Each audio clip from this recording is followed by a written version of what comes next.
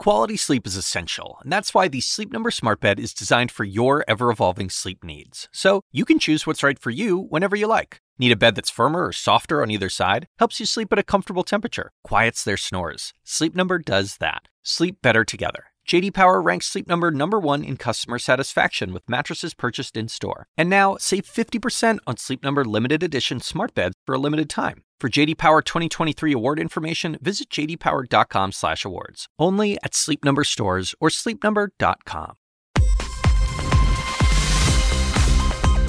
And a warm welcome to all our first movers around the world. Fantastic to have you with us this Tuesday. No shortage of things to discuss, including the ongoing fuss over Truss. Her signature tax plan now under the bus. Her future as UK leader less easy to suss. However, Liz Truss did apologise on TV for what she called going too far too fast on her UN-financed stimulus programme and the ensuing market instability. She vowed to fight on. In London skyscraper terms, the growth plan is in shard, and a Conservative politics, well, it's in a pickle. And it's called the gherkin, of course. But, hey, close enough. What we're looking at, although, in terms of asset prices, is stability. The UK pound slightly softer today. But context, of course, is everything. Sterling has rebounded some 3% over the past week as the budget crisis eases. The bigger point, perhaps, the UK Finance Minister's sudden fiscal prudence on Monday helped broader market sentiment, contributing to a global stock rally. US tech stocks saw their biggest gains since July. US stocks looking to add further to those gains, of course, on Tuesday as well. And Europe is higher, despite fresh recession fears. More on that shortly. But as you can see in front of you, green well and truly across the screen there, and pre-market in the United States. Earnings optimism is also giving us a helping hand. Goldman Sachs rising some 3% pre-market after its results beat expectations, driven by blowout results from its bond trading desk, offsetting investment banking weakness. That's a broad and recurring theme across the entire sector. Goldman CEO David Solomon hailing the results, while also voicing caution over the risk of future recession. At the core of that, of course, the ongoing conflict in Ukraine. And that is where we begin today's show, with 30% of Ukraine's power stations destroyed in just 8 days. President Zelensky says there are massive blackouts across the nation. In Kyiv, 3 people lost their lives in a missile attack on an energy supply facility. That, according to the prosecutor's office. Nick Robertson is in the capital for us. Nick, just give us a sense of what it's like being there in terms of seeing this destruction to infrastructure across the country, and obviously the impact on availability of both water and energy supplies. Yeah, the capital, Kyiv, is suffering in some parts of the city here, particularly on the left bank, which is what you can see behind me. Shortages of electricity, and that means there's the water is not pumping properly in many places, so there's low water pressure, or some people don't have water at all. And that's in the capital. That's something new in this war for people here. It's happening elsewhere. Dnipro, the power station, was hit there. Further to the west of Kyiv, a power station was hit there as well. Kharkiv in the east, an industrial facility was targeted there. So Russia really is doubling down, it seems, on the energy infrastructure. Now, the energy companies here say that they are being able to repair the damage, pretty much get facilities turned around in the space of about 48 hours. So they are repairing and replacing, but of course their inventory of replacement items will be limited. Russia will have an understanding of these power plants, because the power plants that are used in Ukraine are built very much on the same sort of Soviet design as they were in Russia. So targeting the power plants means that Russia knows the weak spots, if you will, to go to, where it can target the equipment that's going to be harder to replace. So it is an uphill battle for the Ukrainians to keep the country supplied with electricity, but they say it's what they're committed to doing. It's actually incredible if they can get things up and running again as best they can, even within the short space of 48 hours. I know the city's mayor in Kyiv was suggesting that people ration if they have access to supplies, and they do that. Nick, in response to the kamikaze drones that we believe have been used to carry out these attacks, the belief now is that the US Department of Defense is trying to speed up delivery of 2 I think, advanced surface-to-air missile systems to Ukraine. Do we have any more information on that and on timing? The timings aren't clear, and it's not clear that this advanced system will be the right system or the best system to target the drones. The drones fly relatively slowly and are easier to target than cruise missiles that Russia also uses. And part of what Russia is doing, and it's been seen over the past sort of uptick over the past 8 days or so of targeting these energy facilities, is some days use swarms of drones. Yesterday over Kyiv, 28 drones, 24 of them shot down at least. Today, the power station in Kyiv targeted by missiles. So Russia sort of mixes it up between the drones and the missiles to try to get through to the targets. And they're certainly learning what drones work for them and what drones are less successful, and are fine-tuning this sort of new phase in their war of attrition against against Ukraine's electrical generating capability and capacity. Nick Roberts, great to have you with us. Thank you so much for that. And powerful explosions caused damage to the 2 Nord Stream gas pipelines. That's according to Copenhagen police, who've now examined the damage in the Danish part of the Baltic Sea. Swedish and Danish authorities are investigating 4 holes in all. This underwater video was released by Swedish media, claiming to show some pretty extensive damage to Nord Stream 1, as you can see there. OK, let's move on. Another recession warning in the United States, this time from credit rating agency Fitch. The firm says the US economy will be pushed into a 1990-style recession next spring, thanks to stubbornly high inflation and the Federal Reserve's aggressive interest rate hikes. It's just the latest in a number of warnings from JP Morgan Chase CEO Jamie Dimon to the International Monetary Fund, to name 2. Matt Egan joins us now on this story. Matt, great to have you with us. Just remind us, what are we talking about when we say a 1990-style recession, and particularly given we're only, a year out from the last recession, the pandemic-induced recession? It's uncomfortable in any form, but 1990 specifically, what are we looking at? Well, Julia, we know that not all recessions are created equally, right? Some of them have been meltdowns, like the 2020 recession and the 2008 Great Recession. But Fitch is calling for something a lot more mild, much like the recession that began in the summer of 1990. Now, one way to measure just how intense a recession is to look at how much the unemployment rate goes up. And, if you look, we saw this massive spike in the unemployment rate that began in the spring of 2020. The rate went up by something like 11 percentage points. Also, another really big and prolonged increase during the Great Recession. But in the 1990 recession, it was a much smaller increase. Now, this is not to sort of minimize the pain here. Any job loss, of course, is painful. But, there are some reasons to be hopeful that maybe this recession might not be quite as destructive. Fitch laid out a couple of reasons for this optimism. One, the economy is sort of entering this period from a position of strength. I mean, the jobs market is historically strong. Consumer balance sheets are pretty sturdy. People don't have quite as much debt as they have in the past. The housing market does not appear to be massively oversupplied like it was in the mid-2000s. And also the banking system, thankfully, because of regulation, is a lot stronger than it has been in the past. Matt Egan, great to have you with us. Thank you so much for that. Now, a slowing economy may also be worrying policymakers in Beijing. China is delaying the release of key economic data, including its third quarter GDP statistics. This comes, of course, as President Xi Jinping is set to claim an unprecedented third term as the country's leader this week. Selena Wang joins us now. Selena, we were talking yesterday about how optimistic and powerful that 2-hour opening speech was from President Xi.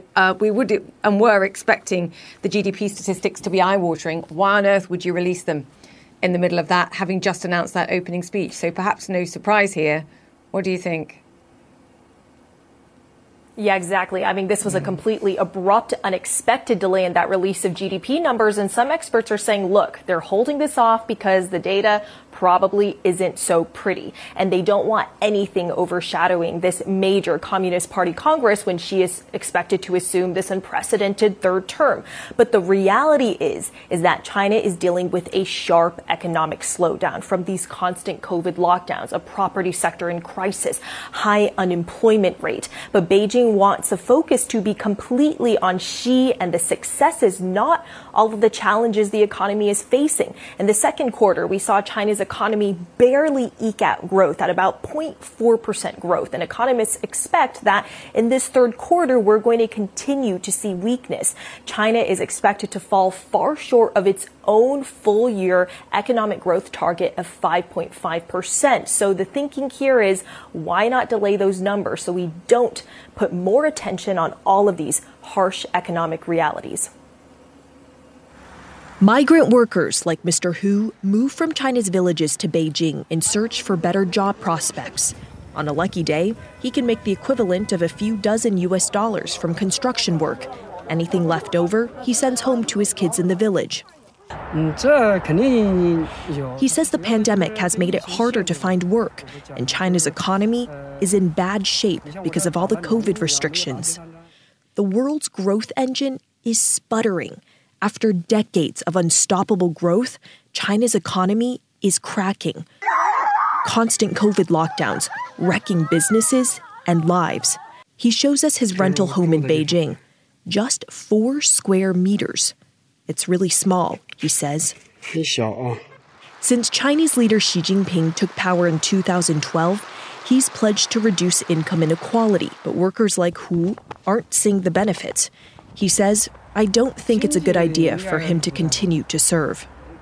I think there are a lot of people in China who have lost confidence in the pragmatic judgment of their leader. It could become a big challenge to Xi Jinping. Unemployment is skyrocketing, not just because of the pandemic. China's once vibrant private sector suffocating under Xi Jinping's crackdown to bring companies under tighter Communist Party control. Beijing insists the moves protect consumers and reduce economic inequality. But instead, mass layoffs are sending youth unemployment to a record high of nearly 20%. Protests also erupted this summer in central China. Thousands of depositors lost access to their savings at several banks in the region. As police violently quashed the protesters, Beijing arrested hundreds of suspects allegedly involved in the scandal and promised that depositors would start to get their money back. But many still have not. This is my family's hard-earned money over the last 20 years. He says our lives depend on it. How has this whole experience changed your perception of your country, of China's leaders? I'm like an ant that they can trample on. I have no hope, he says. Another crisis is unfolding in China's all-important property sector. Giant developers have defaulted. Home sales are dropping. Home buyers across the country are boycotting mortgage payments on unfinished homes, fearful that their properties will never get built. These protesters chant, "Evil developer, give back my property." So the Chinese property market is probably the world's greatest economic asset, single economic asset. If it does collapse, then we have a full-blown recession, maybe even depression. Xi Jinping is preparing to be ruler for life, claiming that his brand of authoritarianism will realize the China dream of strength and prosperity. But for people like Hu, all he wants is to make ends meet, and even that is a dream out of reach. And Julia, we're seeing that a lot of Xi's own policies are actually making China's economic problems worse. But from that 2-hour opening speech at the party Congress, Xi made it clear that he's not going to change the direction he's taking the economy in. In fact, in the third term, expect to see even more Communist Party control over the economy, over the private sector. The sweeping regulations that he has put on the private sector, especially for technology companies, it sparked a lot of fears about the future of growth, entrepreneurship, and innovation innovation inside China. And on zero COVID, which has absolutely upended the economy, well, she hailed it as a success. So that is expected to say. Critics here see a leader who is putting now politics and ideology over the growth of the economy. So instead of an era of reform and opening in China, they see an era of reform but closing. Julia. A great success, but we're not backing it up with the data. Selena Wang, thank you so much for that. Okay, straight ahead. Recession risks and inflation situations all over the world, but some nations like India are proving surprisingly resilient. Coming up, the chairman of India's largest private bank discusses digitization and future growth. Stay with us.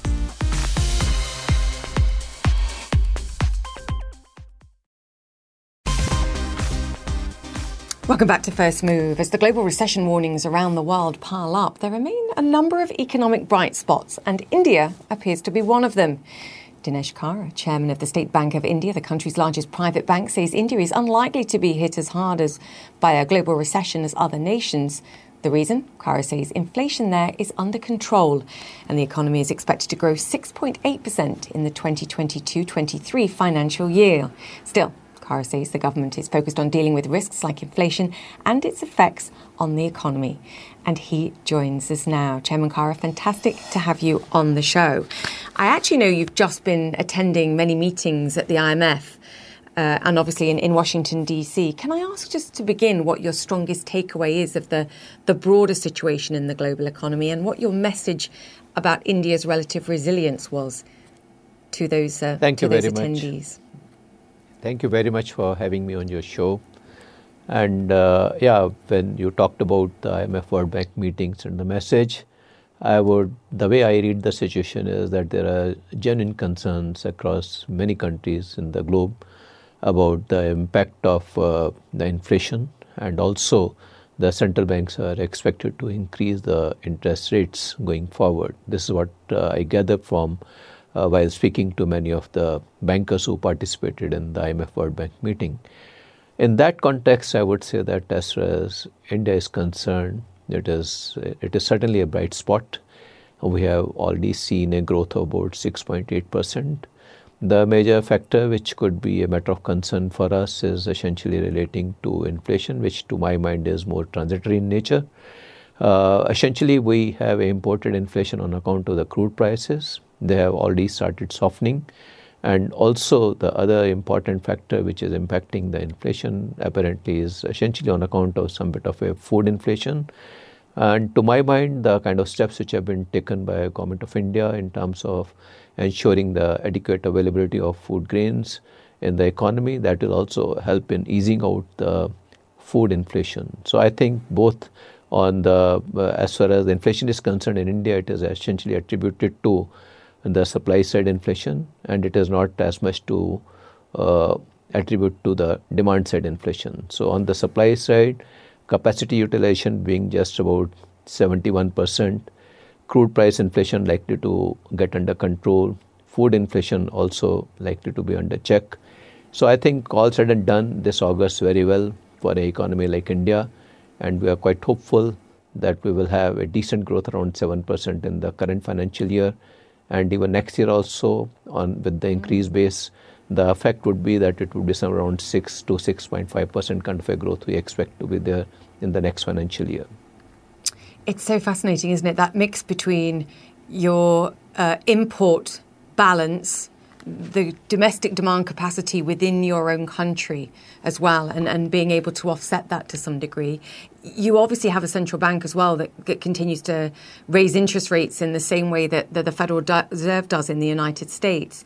We were having a conversation on this show yesterday about the danger of the rising US dollar and the pressure that it's putting, even just in currency terms, on nations around the world. How worried are you by the global liquidity tightening effect of the strength of the US dollar, which is beyond the relative interest rates as we look around the world? How much of a concern is that for you, whether it's India's economy or just in terms of credit and liquidity around the world?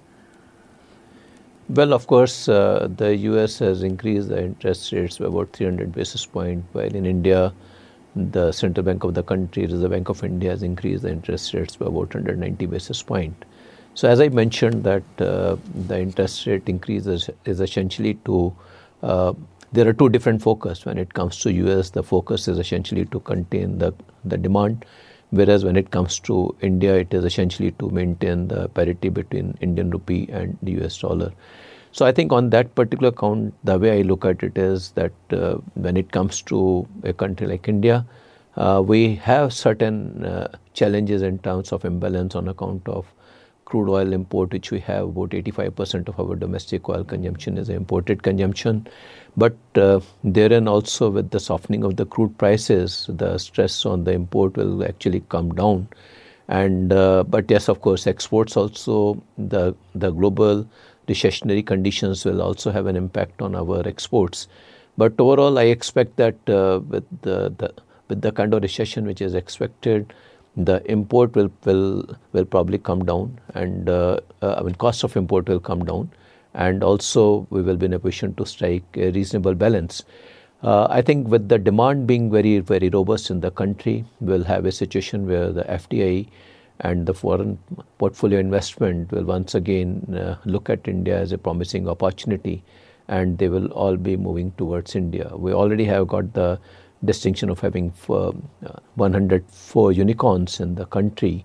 So I think that is something which will go a long way in terms of attracting capital from across the globe, because they're in a position to offer solutions to many of the corporates across the globe. So I think overall, the foreign institutional, foreign portfolio investment and foreign direct investment will come into the country, and also our import will also be softened. So eventually, the pressure which you are seeing on the currency as of now, it will ease out, and will have a stability in the rupee dollar parity too. That's how I read the situation. Yeah, it's fascinating. What you just said about the unicorns and the kind of environment that's being created, one that allows that foreign direct investment to flow, but also allows particularly firms that we've had on this show a lot from India, like in the fintech space, for them to flourish and grow at an accelerated rate as well. It's quite fascinating. Let's tie this all together, though, on what it means for your business in terms of credit growth, ensuring perhaps that deposit growth also catches up, or at least matches at some point in the near future. And I know for you as a bank, you're also in a very swift process of digitizing much of the lending that you do as well. Talk to me about this, and about sort of how you're viewing credit growth going forward, but also that sort of shift to facilitate consumer relationships and allow them to do much of this online. How are you thinking about that, Dinesh? Thank you. This is a very interesting question, and I would also like to mention here is that when it comes to credit growth, we are expecting to witness even much stronger credit growth going forward, because one, of course, on account of the improved capacity utilization, and second, of course, there is a very clear focus in the Indian economy in terms of attracting investments into big tech. Already Apple has identified India to be part of its global sourcing locations, and India as an economy would be producing for the Apple and also various other big tech entities as well. We have already Foxconn has shown interest. We are having a huge opportunity for manufacturing of solar panels. We also we have seen that when it comes to the solar cells and these kind of big tech opportunities, there is going to be a huge opportunity.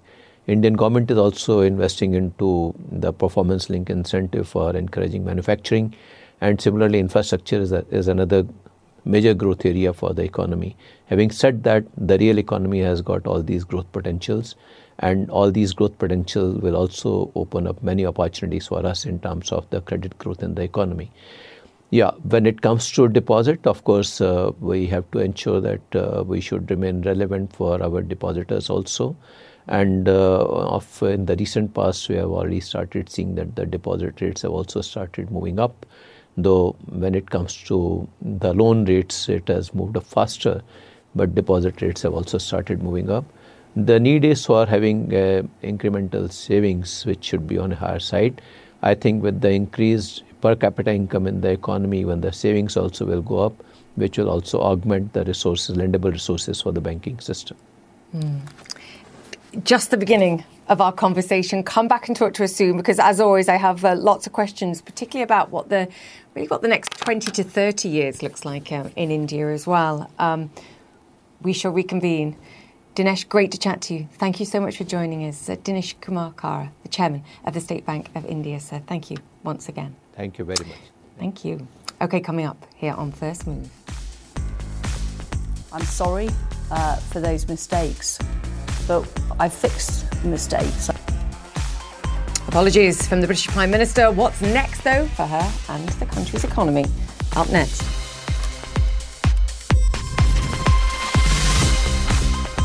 Welcome back to First Move. US stocks looking good as gold in early trading days. As good as gold. You see, sometimes I just need to wake up a little bit more in the morning. The major averages building on Monday's strong gains, boosted by solid results from financial giant Goldman Sachs.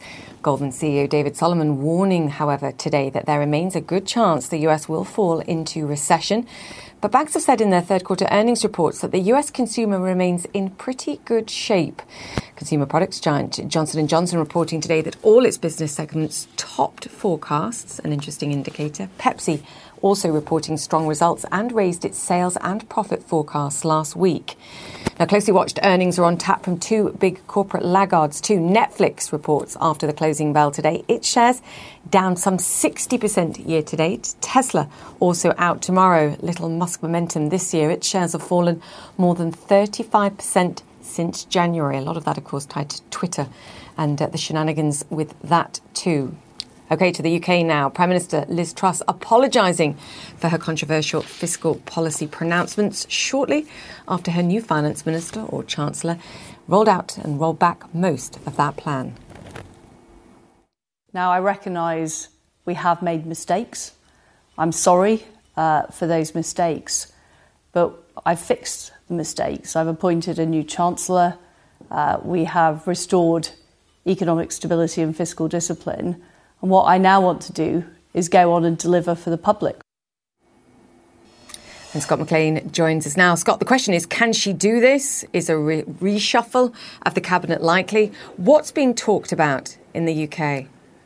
Yeah, just when you thought all of the drama from Downing Street, Julia, was behind us, at least until the next general election, well, it is definitely back. Liz Truss, it appears, is on very thin ice with her colleagues. And it seems like over the past few days, few weeks, maybe she's been sort of testing the waters to see what exactly it would take to regain the trust of her colleagues and also, perhaps more importantly, the market. So first, she went back on her promise to axe the very top tax rate that would only affect the very highest earners in this country. And then she ended up firing her chancellor, her very good friend Kwasi Kwarteng.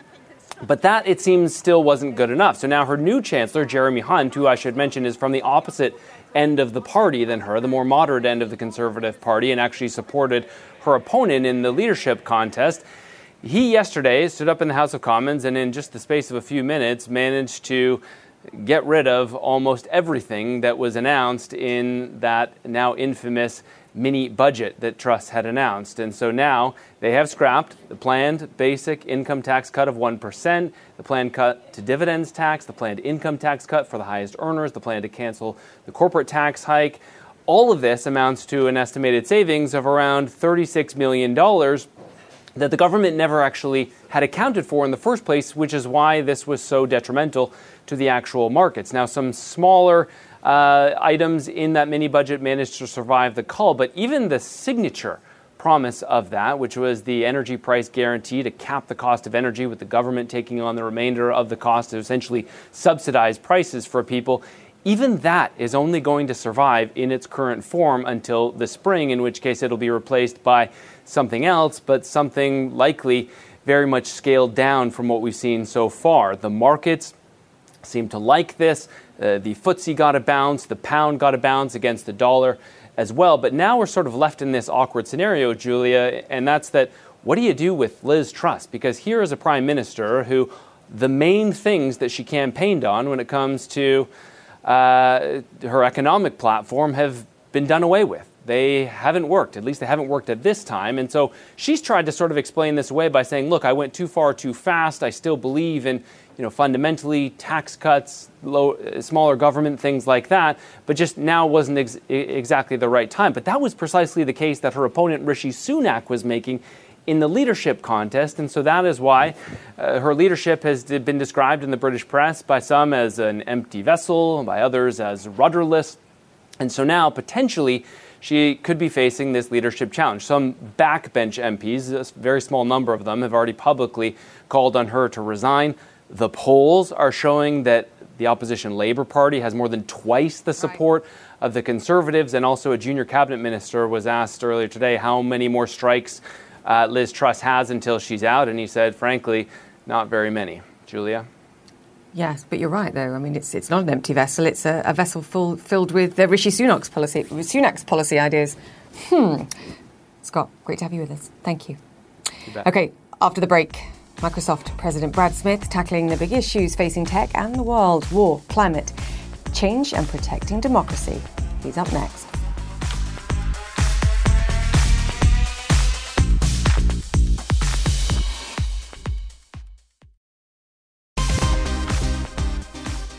Welcome back to First Move, and recapping one of our top stories today. Ukraine's President Zelensky says 30% of the country's power stations have been destroyed in just 8 days. Also this week, we've seen so-called kamikaze drones fly over Kyiv and other places. There are two fronts in this war: Russia relying on both traditional weaponry and those armed with keyboards, waging a cyber war targeting infrastructure, carrying out espionage and influencing social media. Microsoft says the cyber defense of Ukraine relies on a coalition of countries, NGOs and companies, and it's committed to warding off digital threats by investing in technology, data and partnerships. For instance, only last week, its Threat Intelligence Centre found a new ransomware campaign called Prestige, targeting transport and logistics companies in Ukraine and in Poland. Brad Smith is Vice Chairman and President of Microsoft. He's also the author of Tools and Weapons, The Promise and Peril of the Digital Age. Brad, welcome to the show, as always. I shouldn't call it a book anymore. I should call it a crystal ball, quite frankly. You and I have often discussed the two sides to the war that we're seeing in Ukraine, that the physical and also the cyber threats, and often that precedes the physical attacks. Just let's explain, if you can, this latest ransomware attack and what makes this distinct or unique. Well, I think what we have also seen in Russia is the use of ransomware groups that typically operate out of Russia. In recent months, they have been more focused on targets in Ukraine and Poland, frankly, countries outside of Western Europe and North America, but focused on, at times, refugee groups, NGOs, critical infrastructure. The line between ransomware, an attack that appears to seek money, and a destructive attack is often very narrow. And a lot of ransomware increasingly in this war is at times targeted to destroy critical infrastructure, civilian infrastructure, just as these drone attacks yesterday are going after civilian targets. And that's one of the real tragedies of this war. It involves cyber activity, and it involves other forms of kinetic warfare as well. I know it's early days. Are you confident enough yet to say who's behind these latest attacks? Well, we're not confident enough to offer a public attribution, but I don't think that there's all that many surprises in store. In recent months, we've really seen the most vigorous cyber activity coming from, frankly, either Russia or Iran. And ironically, what you're looking at right now are drones that were built in Iran and delivered by Russia. And this is something we have to defend against in cyberspace. It is also something that the Ukrainians are having to defend against literally every day, and not just against military targets, but against civilians as well. Yeah, it reminds me, and it goes straight to the heart of the book and what you were talking about, this need for a sort of broader digital Geneva Convention. Are we further away from that today, perhaps, than we've ever been, whether we're talking about Russia, Iran, the United States, China? Is that something that, in the broader mix of what we're talking about here, would help, but also feels, and you're my eternal optimist, sort of relatively impossible at this point? I think there's two important points to reflect upon. The first is in the world today, and you captured it earlier, Julia. The defense of a country, especially when it comes to its digital infrastructure, really requires an alliance between governments, NGOs, and tech companies. And that is what we have increasingly built around the world. That is a good thing. And it is protecting Ukraine and other countries every day. Now, I think at the same time, we are taking a step backwards in the world. After World War II, every country came together with the Red Cross and not just made it a moral imperative, but a legal obligation that the military would protect civilians in times of war. And that's been our fundamental plea when we've called for a digital Geneva Convention, that in cyberspace, governments need to respect the needs of civilians. We're not seeing that happen on the ground or in the air in Ukraine. We're not seeing it happen in cyberspace. There are many days in many countries where we're not seeing it elsewhere. And we just need to bring ourselves back to that fundamental point, I believe. And I will be optimistic and say there is hope if we can focus on doing the right thing. I expect that from you, Brad. So thank you for providing it. However disheartening at times the activity suggests. You know, ever since we've been having these conversations about the work that Microsoft specifically has been doing in Ukraine, and I mentioned the sort of identification and the mitigation of these cyber threats, I've never asked you the question, though it's occurred to me afterwards, about payment for it. And it's something that's sort of, again, come to the surface over the let's call it noise with regards to the provision of Starlink satellites by Elon Musk and by SpaceX. And you don't have to talk specifically about that example, but it does raise a question over who pays, particularly when it comes down to business. And you can never put a price on human life. And I think you said it best with the moral imperative that you often feel to help, whether it's on something like this or on things like climate change. How do you even approach that conversation as a board of a business where you're spending money, but you also perhaps do need partnerships, government support? Again, it's to that point. It's a really interesting and important question, Julia. And at times I think we made our best decisions when we've just moved so quickly that we just felt compelled to identify and do what we regarded as the right thing. This was true when we decided to pay for people to stay home in COVID, even if they were hourly workers and couldn't work on our campus. And we jumped right in after the war in Ukraine began. Microsoft has now spent more than $300 million supporting the government and people and NGOs of Ukraine. And that's a higher sum than you'll find in many governments. Now, obviously, the longer this war goes on, the more we're in a recession, the more difficult those kinds of commitments are to maintain, to sustain. We will continue to focus on them. I don't know that we should look to companies to profit from a war, but I don't know that we should look to businesses to incur losses either. And so the conversation that has begun maybe hasn't been the most artful one, but it is perhaps a necessary one as the world thinks about what it takes to sustain and defend Ukraine for what could be years and not just months. Agree completely and diplomatically put. Perhaps not done in the most artful way, but it's an important conversation to have.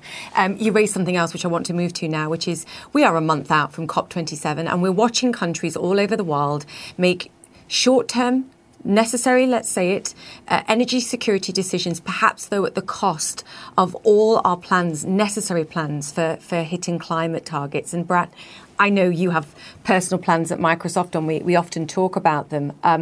But you are, I think, pretty unique in your disclosure, in your adherence, in your discussion of those targets. Again, I guess I'm looking for the optimist, but 1 month out from COP27, what are you thinking? And are the alarm calls louder than perhaps they were even a year ago? I am optimistic, even though the times would not seem to call for it. Let's face it, it could be a hard winter in Europe. This is a time of year and a time in this decade when people, especially across Europe, quite naturally and reasonably, will be more focused on getting heat and electricity into their homes. They'll be more worried about their electricity bills. But this is why I'm an optimist. All of these difficult steps are going to accelerate even more the energy transition that is just indispensable to a climate-friendly future. So every step that is going to make 2022 feel more difficult is going to move us faster to where we need to be in 2030 with more wind power, more solar power, frankly, more use of data and AI to innovate our way out of this climate mess. And so it will feel like we're going backwards in the short term, but I think at the end of this decade, we will look back and we will say we moved faster because of this difficult period of time.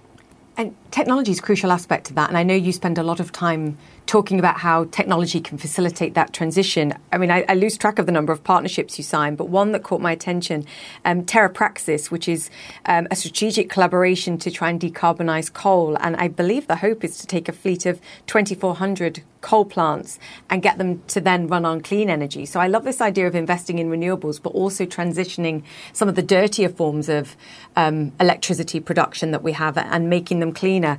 But how do you do that without China on board? Or are they on board? I believe that there will come a time when we increasingly will get every country on board.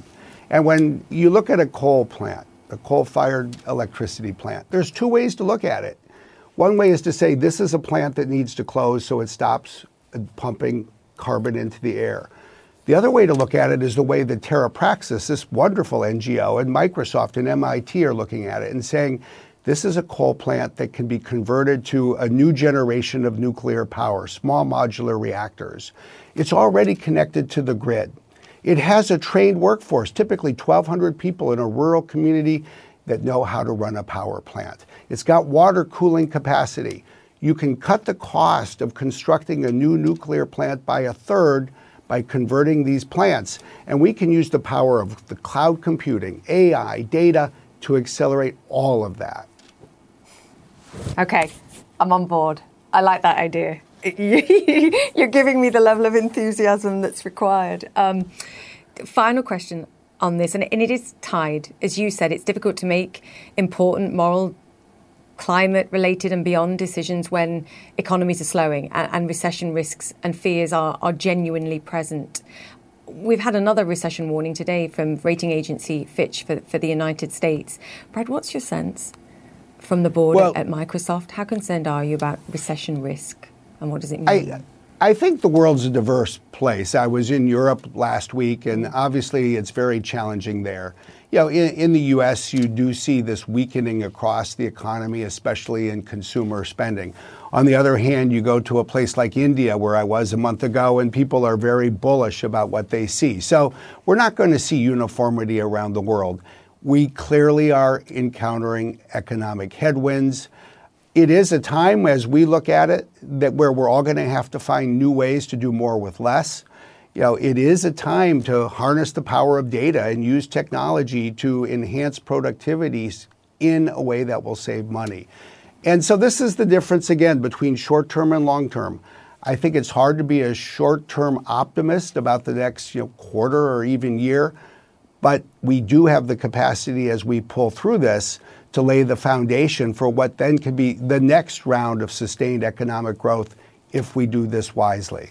Yeah, such a great point. Think of the medium term and the longer term while you are trying to deal with the shorter. Brad, it's always a pleasure. Thank you. Brad Smith, Thank you. Microsoft president there. We'll speak to you soon, sir. Thank you. We're back after this.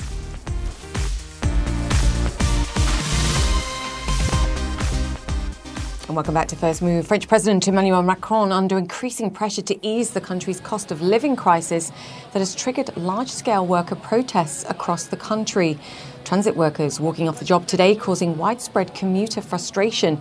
Eurostar services were affected too. All this, of course, on top of the strikes at oil refineries that have led to serious gasoline shortages across the nation. And Melissa Bell joins us now from Paris.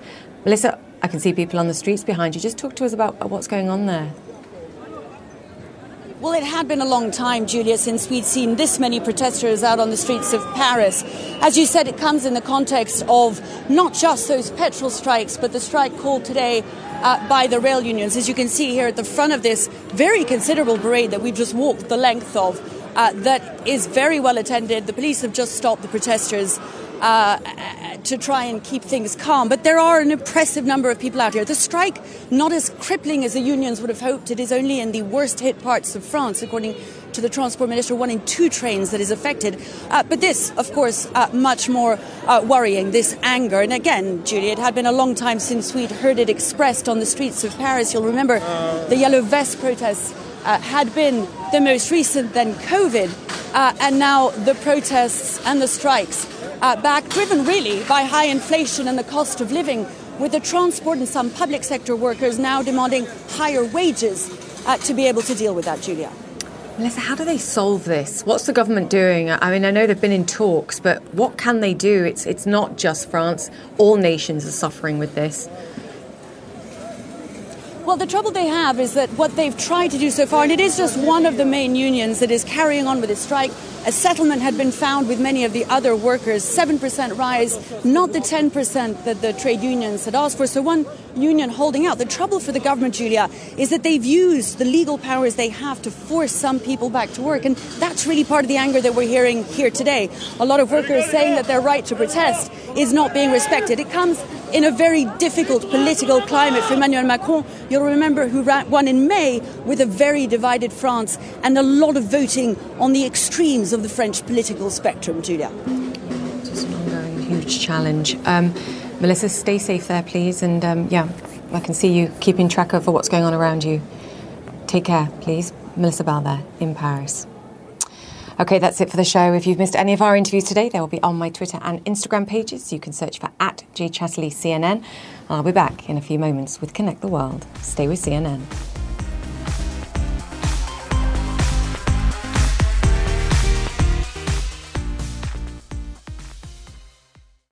When you work next level. And when you play next level. And when it's time to sleep, Sleep Number smart beds are designed to embrace your uniqueness, providing you with high-quality sleep every night. Sleep next level. J.D. Power ranks Sleep Number #1 in customer satisfaction with mattresses purchased in-store. And now, the Queen Sleep Number C4 smart bed is only $1,599. Save $300 for a limited time, only at Sleep Number stores or sleepnumber.com. Prices higher in Alaska and Hawaii. Quality sleep is essential, and that's why the Sleep Number smart bed is designed for your ever-evolving sleep needs. So you can choose what's right for you whenever you like. Need a bed that's firmer or softer on either side? Helps you sleep at a comfortable temperature. Quiets their snores. Sleep Number does that. Sleep better together. J.D. Power ranks Sleep Number #1 in customer satisfaction with mattresses purchased in-store. And now, save 50% on Sleep Number limited edition smart beds for a limited time. For J.D. Power 2023 award information, visit jdpower.com/awards. Only at Sleep Number stores or sleepnumber.com.